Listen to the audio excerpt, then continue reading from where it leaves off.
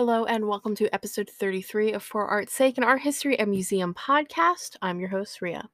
So, one thing I need to get out of the way really quick is that I am recording on my fiance's microphone at his computer. He has a fancy microphone with one of those filter things in front of it. So, that's why the audio is going to definitely sound very different. And if it's really good, I might try and figure out how to record on his computer for the rest of until I can get a better setup on my own. He's offered to do this before. I just never did it. And he's going to be mowing the lawn soon. So this is my time to record. Also, the AC is on. It's very hot in Maryland. It's like very humid. And I just got off work and I was like going outside and it was just not fun. But I'm feeling good right now. What else? What else is there to talk about? Museums, especially in the DMV, are continuing to reopen. I'm actually planning a museum trip at the end of August or September when the Postal Museum finally reopens. I've been saying that's a museum I would like to go to first because it is big. You are already going to be socially distancing, before the pandemic. It's a big, beautiful building. A lot of people don't know about it or kind of judge the postal aspect of it, but it's really interesting, really beautiful. And I can't wait to visit. And you don't need time passes probably because a lot of people don't go there. It's not like the Natural History Museum by far. I've also said maybe I want to visit the American Indian Museum. Well, my fiance and I have talked about it. We would like to see if his flag is up. They've had a few years. I think they got federally recognized in 2018. So we shall see. But he's kind of wants to go and look at stuff because he's native and he would like to, and he gets to do that. So if we decide that's his choice and we're going to do that. Unfortunately, it's not as popular as other museums on the mall, so there is more social distancing. But I think they have a lot more people than the Postal Museum. But some of the really large museums, for example, the National Air and Space Museum, which is one of the most visited museums in the world, and I think the most visited in America. That might have changed since I last saw that. Of course, with 2020, they didn't really release stuff like that, did they? But they're reopening at the end of July. So as you start to visit museums and stuff, just keep in mind that these are real people who are working. So be patient, be kind, be understanding, and follow the rules that the museum has. You should still be wearing your mask even if you're fully vaccinated because you can still get COVID, even if it's rare, and you can still spread COVID. And there are people, and I'm not talking about anti-vaxxers, there are people who can't get vaccinated or are very unwilling to get vaccinated because immunocompromised people, as they release more studies, like the vaccines simply aren't working for them. So either they got vaccinated and it didn't work, or like people who have transplants, they're not holding those antibodies, or there are people who have more legitimate concerns because of them being immunocompromised that they just don't think it's going to work for them. A lot of people are talking about that, and like a lot of disabled folks are just concerned that it's going to be a waste of time. And then there's also people who have a systematic distrust of the government and medical stuff. So we just need to keep those things in mind. And again, these are not the same as like normal anti-vaxxers. And we should just keep in mind that there are people who can't get the vaccine. It's also children. They're only just starting to do the 12 and up. But anyway, it's complicated. We're still learning about stuff. We know that the vaccines are very effective, but there are people who have certain things with their bodies that may not be effective for them, unfortunately. So there has to be more work done. I just suggest wearing your mask. And if it says you should wear your mask, wear your mask. Don't even argue, even if you're fully vaccinated. Like if a museum says that. And just keep your distance from staff. They have to deal with a lot of people and it can be really, really scary. As I said, like many, many times, security officers and also visitor services are like, especially security, are systematically like Black men in history, historically and systematically. And then, we have other Black people, non-binary folks, women. You have like older folks who are working the jobs. You have younger people. There's so many different types of people who are that face marginalizations in our society, and so it can be pretty scary for them. I know that a lot of friends are nervous about the lifting of mask mandates and stuff, and are like asking their job to like keep holding on, so just have patience with workers this summer, especially if things change, if numbers pick back up, stuff like that, and they have to like go back on some rules, and just be kind. There are people who are giving you a service and putting themselves at risk, All right. I think that that's good. But yeah, we are planning to eventually visit a museum. I don't know if he wants to visit the American Indian Museum this summer or not. Or if we're going to wait until like September to go to the Postal Museum. We shall see. We are doing outside activities. Like I do want to take a trip to DC because I haven't been to DC in a long time, and I do want to try and see my family because I haven't seen my family since 2019. Or was it even 2000? No, well, it definitely was 2019. It was my uncle's funeral. So, but we're doing like I want to go to the zoo and do like activities like that, wearing my mask and socially distancing still. So yeah, let's just end it there. I've spoke for almost 7 minutes on that. So now I just want to give a content warning for the episode.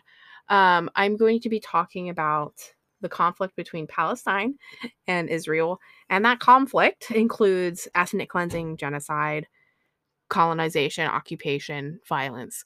The artist that I'm talking about makes art about violence and cultural genocide and stuff like that. We'll be getting into that. I'm not going to try and be really, really graphic, but these are themes that are going to be presented because they are in her work. So I just want to give that content warning now. And I also want to say again, like I said last episode, this podcast, if you didn't already know already, is going to be anti-colonization, anti-genocide, which is like the bare minimum, and very much pro-Palestine. So there you go. This is your content warning and your warning. Let's get into it, shall we? So first things first, I'm going to pull up the TikTok here. Oh, it's not paused still. I got the idea to do this podcast episode because a TikTok came across my For You page by the account Ash Fiasco, ASHFIASCO. I've seen them before, my For You page. They post different types of stuff, including art history. So they made a really nice video about this artist. And this artist that I'm going to be talking about today is Emily Jacir. So some of the information in regards to her biography, like her birth year and birth date specifically, it's a little weird and iffy. I can't find exact information. So mostly I am going to be focusing on the actual art. But of course, I do need to give information on her biography. Now, according to her Wikipedia page, this is funny. In the kind of like box with their name and like education and stuff like that, it says that she was born in 1972. But then in her biography section, it says she was born in 1973. And then when I looked on MoMA, it says she was born in 1970. So either way, she's like in her late 40s, early 50s. She was born in Bethlehem, and she spent time in Saudi Arabia, America, Italy. She kind of moved around a lot. She earned her art degree at the University of Dallas Memphis College of Art. And currently, it's interesting. So she is a Palestinian artist, also a filmmaker. But MoMA, for some reason, just says American, not Palestinian American. It's just a little weird, that kind of like confusing information. But she does spend time in America, and also Ramallah. I think I'm pronouncing that correctly, which is a Palestinian city located in the West Bank, north of Jerusalem. So, like I said, she is an artist and also a filmmaker. Photography and filmmaking is very much present within her work. She also does, I think she's primarily known for her installation work and combining those different elements. She also has done performance, writing, and also sound art, which is really neat.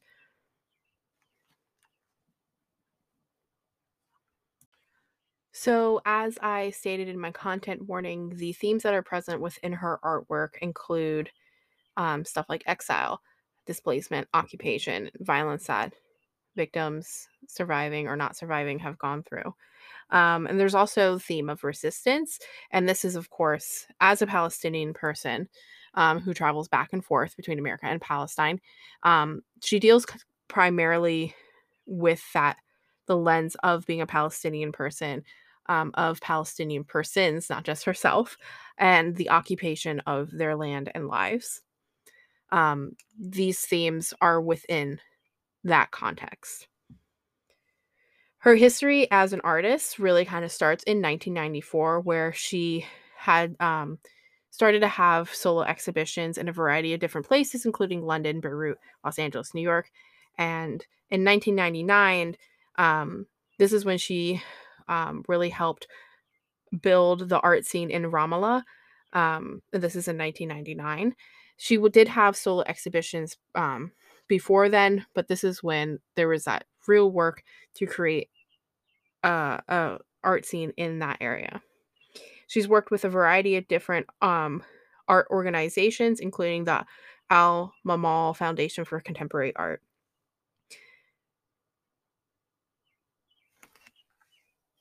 She currently works as a full-time professor. She works at the International Academy of Art Palestine, and she's worked there since 2006. And from 2006 to 2012, she was on the academic board. She led the first year of the Askal Alwan Home Workspace Program in Beirut, which was held 2011-2012, and helped create the curriculum there. Some of her more recent, what are called juries, which is like a very, very important exhibit where you get judged, basically. She had the most recent one was in 2014, which was the Visions du Real Festival International du Cinema Neon in Switzerland, or Cinema in Neon, Switzerland. That was hard for me to read, sorry. She's won numerous awards for her work at like the 52nd Venice Biennale. She won for Golden Lion, the Golden Lion for Artists Under 40. This was in 2007. Also in 2007, she was a recipient of the Prince Claus Award from The Hague. Is it The Hague? Oh, The Hague. I'm pretty sure it's The Hague. I can't remember. It's The Hague. Don't laugh at me. She was also a winner of the 2008 Hugo Boss Prize by the Guggenheim Foundation. In 2011, she was the visual arts winner of the Alpert Awards in the Arts, and in 2018, the most recent time, she won the Creator of the Young Artist of the Year award. So, now that we know a lot more about her and her kind of history as an artist, which is important, but I know that we want to get to the talking about the art. Let's do that. Let's talk about the art. And again, remember that we are talking about some very important and tragic themes that can be very upsetting for folks who have gone through that or relate to it in some way. All right, so the first artwork that we're going to be talking about is Memorial to 418 Palestinian villages which were destroyed, depopulated, and occupied by Israel in 1948. This is a work in progress, and it was created in 2001. She came up with the idea during her residency at school, and then created it after. So I can't find any more information about the work in progress. I'm assuming that more villages can unfortunately be added, but it consists of a refugee tent, a tent that would be used in a refugee camp, and embroidery thread.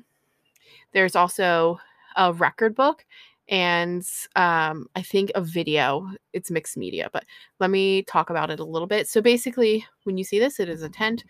When it's exhibited, it has on the outside the name of villages sewn into the roof and the wall on the side. And then the front of the tent is like kind of tied together and you can kind of peek in, but not really. And next to it is a record book. So this is actually the information, the villages' names actually come straight from a book by Walid Khalidi called All That Remains, the Palestinian Villages Occupied and Depopulated by Israel in 1948. All of these villages that are mentioned, at least originally, were all wiped out in the year 1948, which was the foundation year of the State of Israel. And of course, at the same time, this is when Palestinian territories were absolutely taken over, devastated. This is when people became refugees because of forced displacement. And forced displacement, of course, is different from, a displacement because of a natural disaster. This is like a military force, walled force, discrimination force, economic force. The local population, which was called the Nakba, this is when all of the issues began. So to create this piece, she first stenciled out all the village names in English and then had other people that she asked embroider them. 140 volunteers from different countries, including Palestinians and Israelis. Sorry, it takes me a second to read it. 140 volunteers sewed the names of these villages. They visited her studio.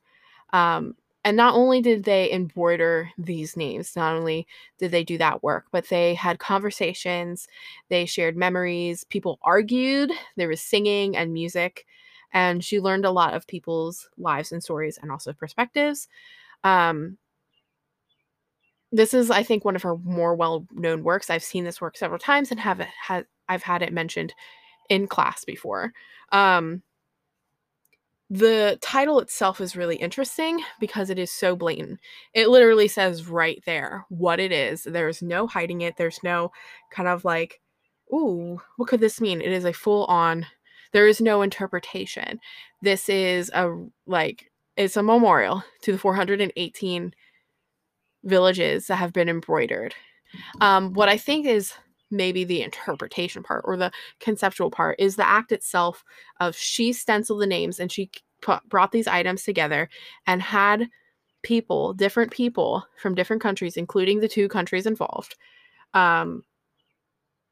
take the needle and the thread and put it through. So each word, or each village name rather, is going to have something maybe slightly different. The thread's not all going to be the same. It's not a machine, it's people's hands. So you're going to have that touch of human quality. And you're going to have that experience along with it. And there is the conceptual. The artwork itself is very, very, very straightforward. The activism, the politics, whatever you want to say about it, is very straightforward and does not allow any movement of, or doesn't allow any room rather for any wrong interpretation, even with like the death of the artist, if you will, which is like a whole art theory thing. I don't think that exists here. I really don't think there's interpretation, though folks will try their hardest.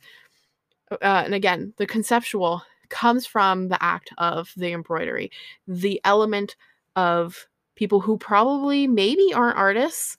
We don't know exactly who did these things, but it's that part of it that is the conceptual. I talked a lot about this.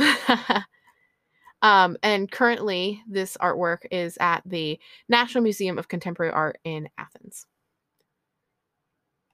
So let's move on. So the next 3 pieces I'm going to be talking about, if you will, they're often usually combined. They are video works, video installations. Sometimes it looks like they were shown separately, but for the most part, they're kind of joined together. But I'm going to be talking about the 3 different parts, if you will.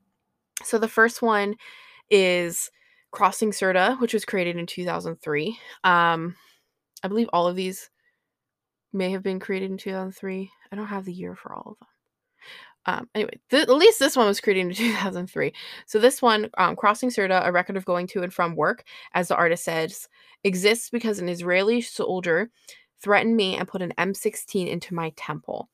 If I had not had this direct threatening experience, this peace would not exist. And essentially, in this video, she filmed her commute to and from work for 8 days, and this includes passage through an Israeli checkpoint. And one day, she had her pass thrown in the mud and had a gun held to her head. So yeah. The second one is From Texas with Love. And in this film, she asks different Palestinian people what music they would choose to drive across their country. And so in this, she films through the car's front window. I don't know if there's a better term for that. I'm not a car person. I don't drive, but through the big wide front window, and she films with like a wide lens, creating like this big screen of like a big empty flat road, assumingly Texas, with a big sky. And throughout the video, she added the different suggested songs, the answers that were given to her. And then the third video that I'm talking about is called Ramallah/New York. And basically, she films her experiences in both Ramallah and New York in similar kind of buildings, and shows like does a kind of compare and contrast. So she has like delis and hairdressers and bars in both cities, and she also shows people um, traveling from these two cities. It's kind of about how she has homes in two different places, right? And it's really cool, like to see just how sometimes you really can't tell which is New York and which one's like in Palestine. So it's really interesting there, and it's all of these are deeply personal, really. But I think they're all really interesting examples of how we can use film and documentary and music. Like, I guess that's an incorporation of sound art, maybe. I would say probably it is, but definitely different ways to show art and show our lived experiences, and show how, especially in this case, how the occupation, violence, um, how that affects us or the artists and other people in different ways. Um, Film and like video, like on social media, this was created early on, before we had YouTube, before especially before we had TikTok and Vine.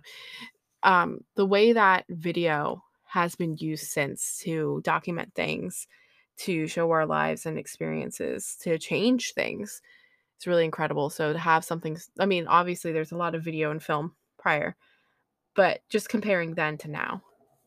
The next work that I'm going to be talking about is a little bit more difficult to explain, so bear with me. It's called Material for a Film, Retracing Wael Zuader. And this is an ongoing piece that started in 2005, and it is a mixed media installation work. And let me give the background for it first. So obviously it's about this man, Wael Zuader, who was a Palestinian intellectual who was living in Rome when he was assassinated in 1972 by Israeli agents. He was mistakenly identified as one of those responsible for the murder of Israeli athletes at the 1972 Olympics in Munich. This installation that she created puts together books, photographs, music, interviews, telegrams, copies of the Italian magazine. Oh, that's so hard to read, but basically Revolution Palestine, that Zuader had contributed to. There's also a clip from a Pink Panther film that he had a part in. So basically, she combines both her identity as a Palestinian woman, and kind of subs that also with this person, as described um, by the National as to flesh out a life no longer there. Which is wow. That's so sad. Sorry, I'm reading some of the critiques, which is like kind of I try not to read art critique because sometimes it just really upsets me. Um, she was able to kind of put together all these different materials from his life and kind of like outside his life because she talked to a variety of different people that were involved in his life, his friends and families. And this included a variety of different people like artists and journalists and poets, and some famous people, including Alberto Mor- Moravia, and Bruno Cagli. Oh, I'm having such a hard time with these names. I'm so sorry. Jean Genet and Pier Paolo Pasolini. I think I was okay. The assassination of him, even as a mistake, obviously, like, it's deeper than just a mistake, right? Um, it was really tragic for those who knew him and for those in that community. Um, he, it was a lot of artists and poets and all. There's always really,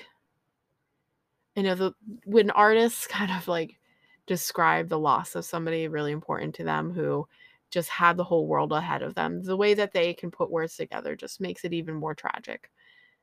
I think, if that makes sense.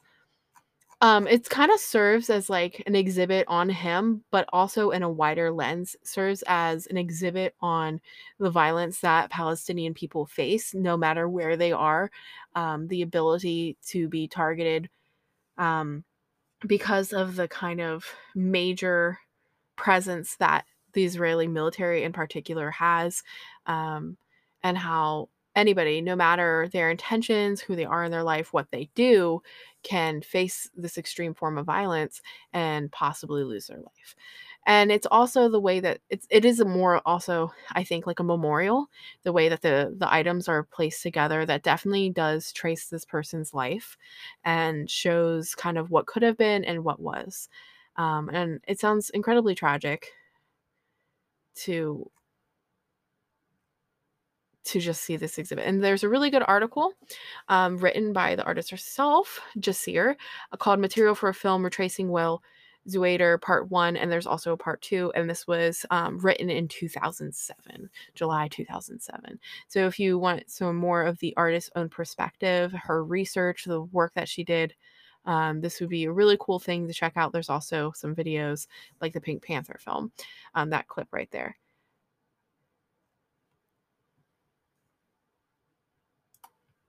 All right, so next I'm going to be talking about another one of her very significant, well-known works. And unfortunately, I think this work is so well known for the wrong reasons because there's controversy around it. So, and censorship. So this work was created in 2009. It's called Stanzioni, and it was created for the 2009 Venice Biennale for the Palestinian Pavilion. So Jasir created a site-specific public project, and the plan was that it would be the public would be involved and it would take place during the entire Biennale, but the Venice city authorities completely shut it down and would not let it continue, would not let it happen. Let me read some quotes here from CBS. And I think that one's a different one. So let me read the one from CBS. Significant by its absence at the Venice Biennale was Emily Jasir's contribution to the official offsite exhibition Palestine Co. or Co. Venice. Jasir's work Stazione, that's hard for me to pronounce, I'm so sorry, would have seen all of the piers for the Route 1 water bus, the Vaporato that runs up and down the Grand Canal, display the stop location names in Arabic as well as the usual Italian. Mock-ups were made, the Biennale approved, the council approved, and the Vaporato company that runs Route 1 approved. Then suddenly it didn't. Apparently, the Vaporato company stopped the project, and all the artists could find out secondhand was that they had received pressure from an outside source to shut it down for political reasons. Another quote, which comes from the website Art. Oh God, this is harder for me. Arter I Malaysia, ARTERIMALAYSIA.com. Emily Jasir's Stazione 2008-2009 is an unrealized intervention on the number 1 Vaporato water bus line, a main transport route along the Grand Canal beginning at Lido, winding its way to Piazzale Roma, ferrying Audiences from one Biennale exhibition to another by inserting Arabic text supplementing the existing Italian names at Vaporetti stops and thus making the route bilingual. In the artist's explanation, the work references the numerous Arab influences and exchanges in the history of Venice, its architecture, manufacturing, shipping, and of course, in the process of these activities, language. That Arabic words, too, have filtered into the Venetian dialect. Divin, Damasco, Gabella, amongst others. So basically, and it's really not that controversial, really. It is like this water bus, like a little tiny ferry. It's mostly white, and then there's like some yellow, and it says it in Italian, and then it's an Arabic script, and then, it floats. That's it. It was just meant to highlight this kind of like duality, like you've borrowed some stuff from Arabic culture. Like literally there are these windows, this photo of this building along the canal that are clearly from Arabic influence. And they shut it down.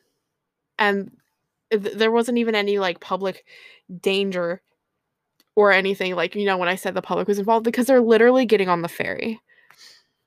So there's this interesting article talking about it, or it's a blog really, called we-make-money-not-art.com. We make money, not art.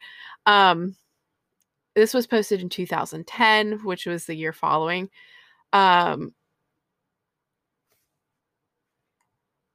People were just really, really confused, and this article really illustrates that.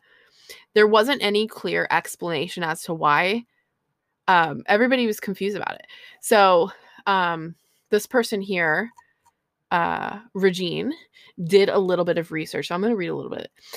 Yet the Biennale had at first approved the project, and so did the council and the Vaporato company. And I know I'm not pronouncing that right, but you all know how I do with like Italian and French.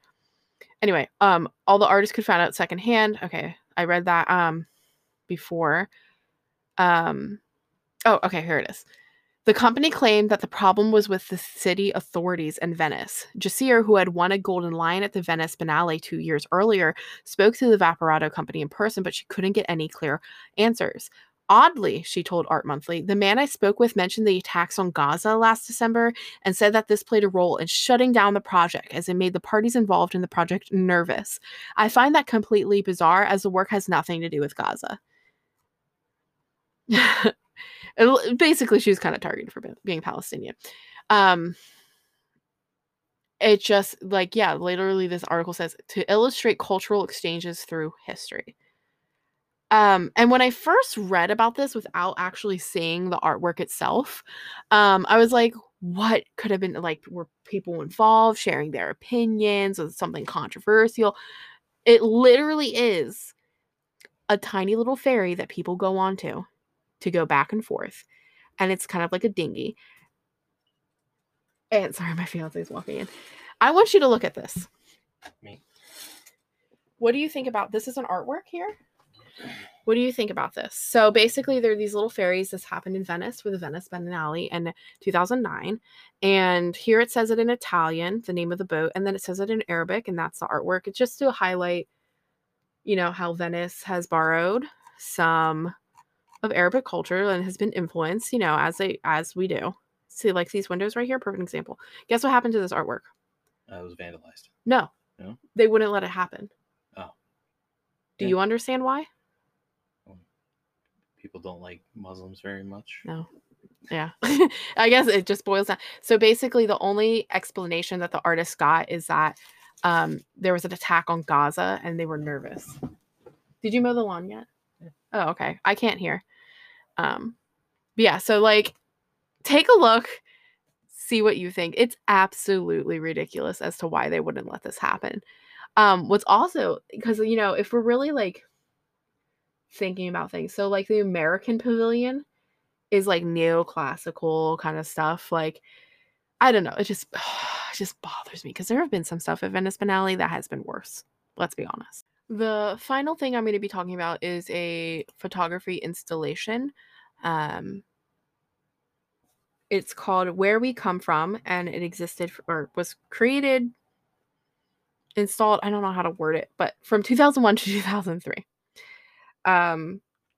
This was also at the Biennale. Oh, no. Was it in?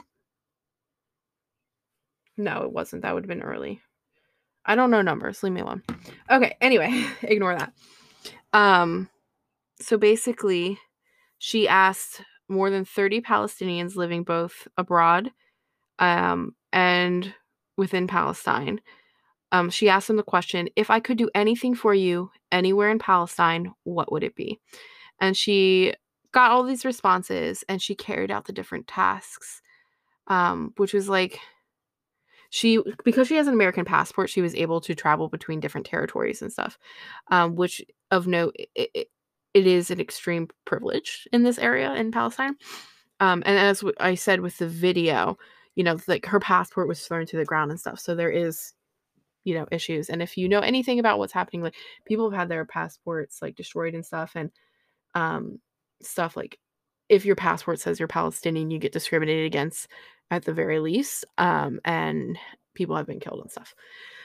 So, so the the tasks that were part of this installation included things, food, local foods, wanting to try foods or eat those foods again, visiting graves, meeting relatives, visiting loved ones, paying bills, playing football, recreation. And with each task, she photographed it and then had like a description with it. So, the description of the task exists in a black frame, like a really accessible, easy black frame. And it's in both Arabic and English. The requests from that Palestinian person, their location, and the situation in regards to where they live. So, like, if they don't live in Palestine anymore, why, what happened, where, and if they do live where they do live, like, were they pushed out of their homes and stuff like that.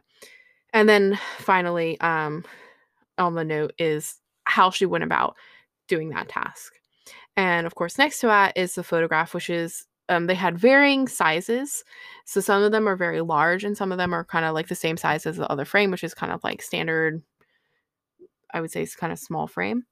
And they're just really beautiful. So if you look at them online, you can get both the text and then the photo.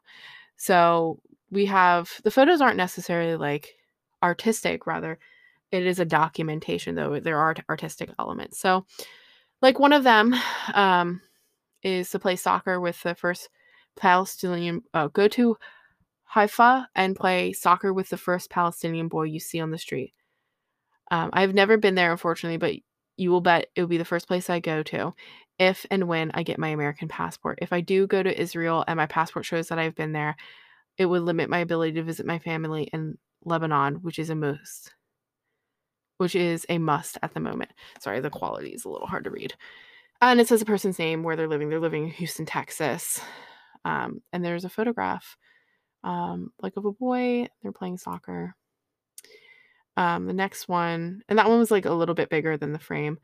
The next one I have here: go to Jerusalem and light a candle on the grave of Christ in the Holy Sepulchre Church, and then go to what is it? Sepulchre. I can't say that. My mouth won't let me. Sepulchre. Sorry. Then go to Al Aqsa Mosque and pray to God. Wow, the quality of these images is not good. It's this website. And pray to God to ease the pressure and help those who are needy in both places. I've been denied entry into Palestine since 1991. This has two images, one of the church and then the mosque. I'm trying to load up the other one. This one, go to, I think it says Libya, and bring me a photo of my family, especially my brother's kids. Oh, sorry. It makes me want to cry. I've been studying in some sort of university. It won't even let me, like, how do I make it bigger? Because this is annoying me that I can't read them properly. There we go. Oh, here we are. I've been studying at Birzeit University for the past 3 years, and I have not been allowed to go to Gaza and see my family. I have no permission to be in the West Bank as a Ghazian, I think it says. So I am confined to Birzeit until I finish my studies. And there are 4 small photos here of family members. Somebody's picking tomatoes, a child running. This one is different. It's not a photograph. Go to Haifa's beach at the moment of first light, take a deep breath, and light a candle in honor of all those who gave their lives for Palestine. I've been applying for a visa since 1995, but I'm always denied. Born in Cairo, living in Riyadh, Jordanian passport. Father and mother from Jerusalem, both exiled in 1948. And this one next to it is a video on like an old, well, for then it would have been not old, TV with the first light and the candle burning. Sign a condolence book for Faisal al-Husseini, who is my hero and idol. The reason my brother and I have never been to Palestine is because of the difficulties in obtaining a visa. Born in Kuwait City, living in Montreal, Canada. Father from Jaffa, mother from Jerusalem, both exiled in 1948. And here is a photograph of them writing in this book. Let's do one more. Oh, okay. This one makes me really... Drink the water in my parents' village. I've never been to Palestine because I have a Syrian refugee passport and I am forbidden entry. Born in Kuwait City, living in San Jose, California. Syrian refugee document. Father from I can't read that. Mujidal. Mother from Rain, both exiled in 1948. Sorry, it's like still really... Ooh, I hit it. I'm sorry. It's still really, really small, even though I literally zoomed in. Should we do one more? Oh, there was a photo of like as if you were sipping the water, like the camera was placed there. Okay, here's one I'm going to end on. Go to Gaza and eat sayadiyeh. Sayadiyeh. I think I'm pronouncing that. I'm going to look that up really quick so that I can pronounce it more correctly, since I've been like messing up so many words. Sayadiyeh. Okay, how do I pronounce you? It looks yummy. It is a seasoned fish and rice dish from Lebanese cuisine, made with cumin and other spices. This spice mix is called ba'arat in Arabic, and its preparation varies from cook to cook, but many include caraway, cinnamon, cumin, and coriander. I can say that. All right, let's look at the pronunciation. Sorry, we're just taking a brief intermission here because I just want to try and say it better.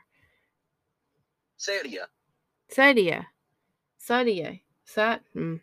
Sadia. Sadia. Okay. Okay. Anyway, so the photo here is this very long plate. Obviously would have been a dish for a fish, surrounded by other small plates.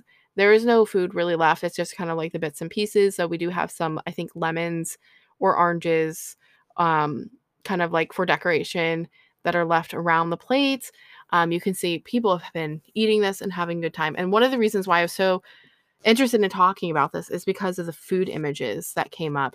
And if you know anything about me, the culture around food, the comfort around food, the history around food, how it relates to art and culture and just comfort, like all of that mixed together, I'm really fascinated with. So the fact that like she asked these people like, hey, what can I do for you? And the things that people said was like, I want to play soccer with somebody that I can relate to. I want to see my family. I want to relate to my family and their land and their heritage. I want to eat this food that is comforting to me, and I want it to be from like a good place. Like all of these things that all are just human and comfort. There's a lot of food and like consumption of that, and it just shows really how important cultural food is, how just interesting that how food is. I want to see, is there more food? I know I said it was the last one. Okay, we'll end on this one. Because this one's really interesting, I think. This one is, go to the Israeli post office in Jerusalem and pay my phone bill. I live in Area C, which is under full Israeli control, so my phone service is Israeli. In order to pay my phone bill, I must go to an Israeli post office, which does not exist in my Area C. I am forbidden from going to Jerusalem, so I'm always looking for someone to go and pay my phone bill. He was born in a refugee camp, and he has a Palestinian passport with a West Bank ID, so that definitely prevents him. And his parents were also exiled in 1948. And the photo is her in line. Oh, I'm just going to read the ones that have been provided to me in this, like, because this was exhibited in their space. Visit my mother, hug and kiss her, and tell her that these are from her son. Visit the sea at sunset and smell it for me and walk a little bit. Enough. Am I greedy? I have a Gaza idea, so I should be in Gaza. I left Gaza I can't read that, in 1995 and cannot go back. I also cannot move to any place in the West Bank because of the Israeli restrictions. The Israelis refuse to give me a West Bank ID because, as they claim, for security reasons. And the photo is her kissing his mother on the cheek and embracing her. That's the one I'm going to end with because I don't know if that one. This really makes... I think that all of these are wonderful examples, of course.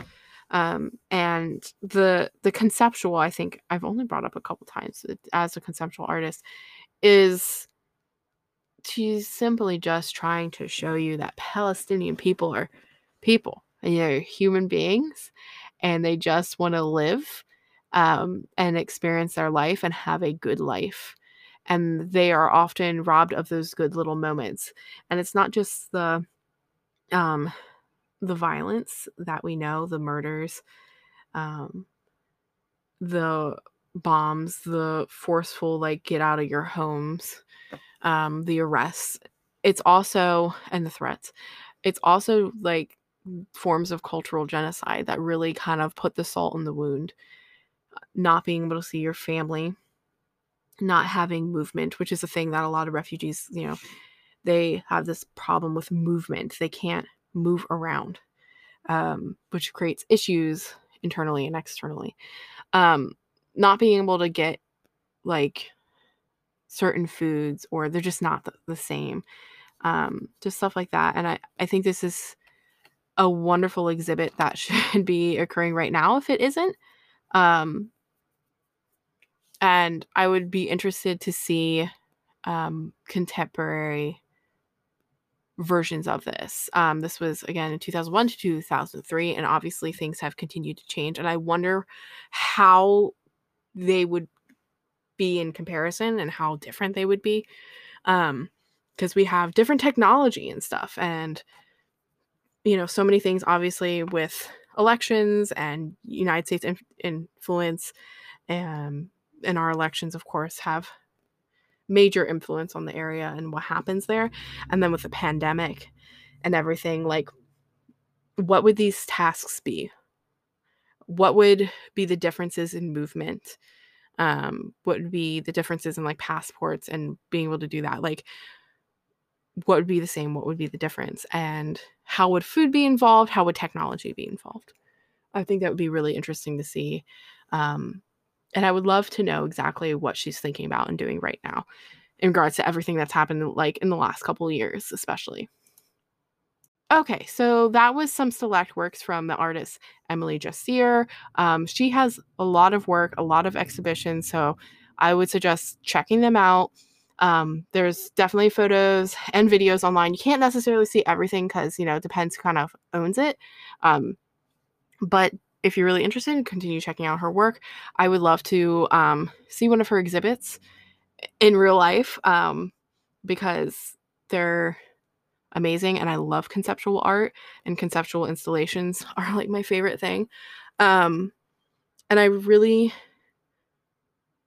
am a fan of how she utilizes photo and film, and that kind of, like, especially as photo and film has changed in, like, the early 2000s to mid 2000s, how different that is from 20, 30, 40, 50 years ago.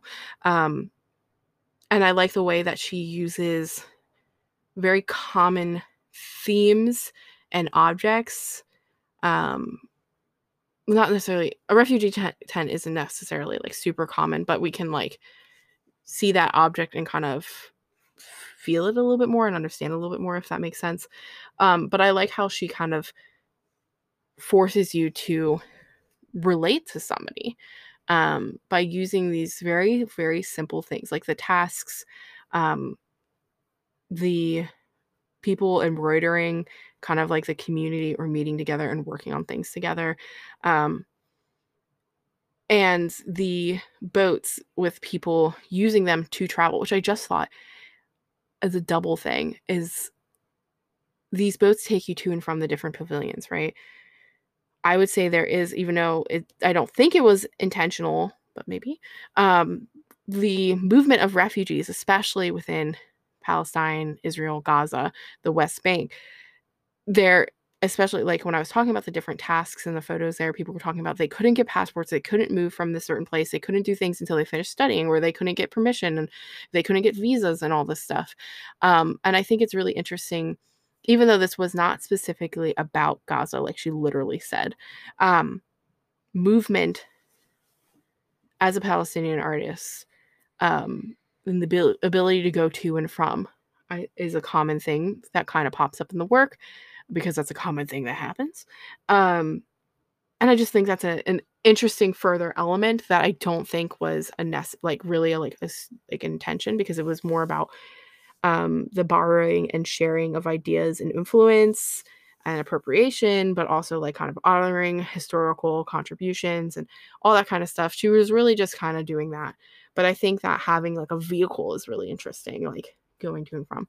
Anyway, I need to end this because I'm just rambling because I like to talk about art.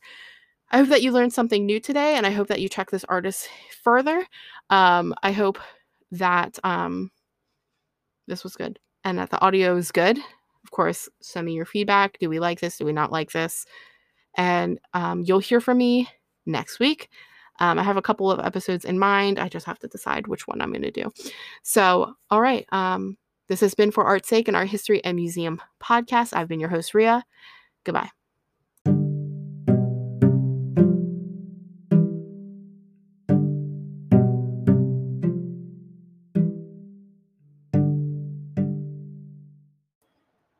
Hello, and welcome to episode 34 of For Art's Sake, an art history and museum podcast. I'm your host, Rhea. So I actually don't have a lot to talk about. Simply just, I'm tired, and I kind of just want to talk about today's episode. But before that, I have the fan on in the background. It's warm, it's hot, we're getting the summer, and I hate it. You're going to hear me complain about that, so that's fun. And also, it is Pride Month, so happy Pride Month, everyone. The best thing that you can do is give some money to Black and brown trans folks, if you're able to. I'm going to have some Pride-related content this month, but I need to refocus or look at my list of ideas and try to find stuff that isn't 100 aggravating and horrible and sad, which is unfortunately a lot of queer history within art. But yes, there's going to be Pride content, and it's not all going to be sad, and it's going to be fun. We're going to learn some stuff. But today we're going to be talking about a museum. We're just going to kind of keep it simple, talk about the history, what's going on. So today, as you can tell by the title, we are talking about the Rock and Roll Hall of Fame, and I'm going to mostly be talking about the museum rather than the Hall of Fame concept, but we're going to talk about that a little bit. I've never been to the Rock and Roll Hall of Fame, unfortunately. I do want to go. My father visited several years ago, which was really neat. But I wanted to go when they had the Warped Tour exhibit, and I don't think it's there anymore. I have to double check for 2021. So, but when he went, it wasn't there. So, wow. Anyway, let's get started. So the Rock and Roll Hall of Fame started as a foundation. The Rock and Roll Hall of Fame Foundation was started in 1983 by founder and chairman of Atlantic Records, Ahmet Ertegun. And the foundation was initially started with a committee of several kind of well-known folks in the music industry. That included Rolling Stone publisher Jan S. Wenner, as well as some record executives, Seymour Stein, and also some lawyers. And when it began just as like kind of inducting people into a Hall of Fame, but not an actual building. I guess it was kind of like just the idea and I guess like certifications, right? When they began to initially induct people into the Hall of Fame, that was 1986. And it took until 1993 for them to actually find a physical home and to begin construction. But during that decade, the committee there, not only were they inducting artists, but they were considering a physical home for the Hall of Fame. And they considered several different cities. And each city had kind of like history, musical history, which most places kind of do, but these, they kind of were considering these cities for certain reasons. And this included like Memphis and Detroit and Philadelphia, but they were all in New York City, and they were also considering Cleveland. Well, Cleveland itself was lobbying for the museum to be built there. Civic leaders pledged $65 million in public money to fund the construction. One of the reasons why they were like, hey, definitely come here is that the term rock and roll was coined by a disc jockey, Alan Freed, in Cleveland. And that the whole concept of rock and roll, the whole genre, was created and promoted within the city.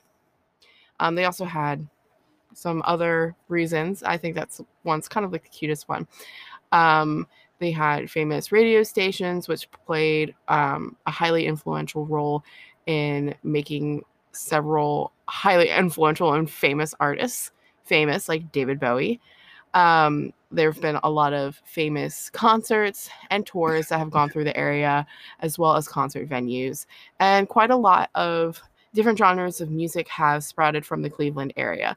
One of the things about the Rock and Roll Hall of Fame, the physical location, which by the way is a bit like a triangle shape, it used to be the host area of the APMAs, which are the Alternative Press Music Awards. And the reason for that is because alternative press sprung out of Cleveland.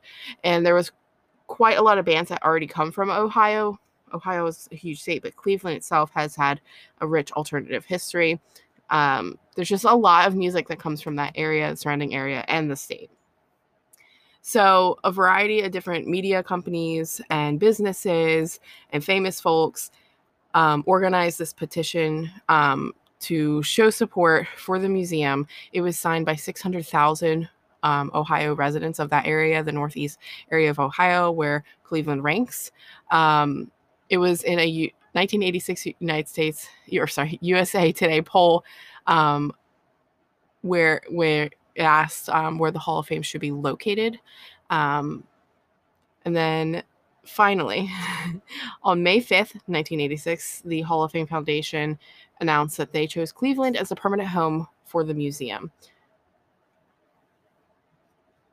There have been debates and criticism from different people within the industry about placing it in Cleveland, about how the reason why they took it is because of $65 million, and other people couldn't compete. It was just like the best financial option. But I guess it would be hard because there's so many musical cities. A lot of people have argued that it should be in Memphis. There's been, I guess, some controversy.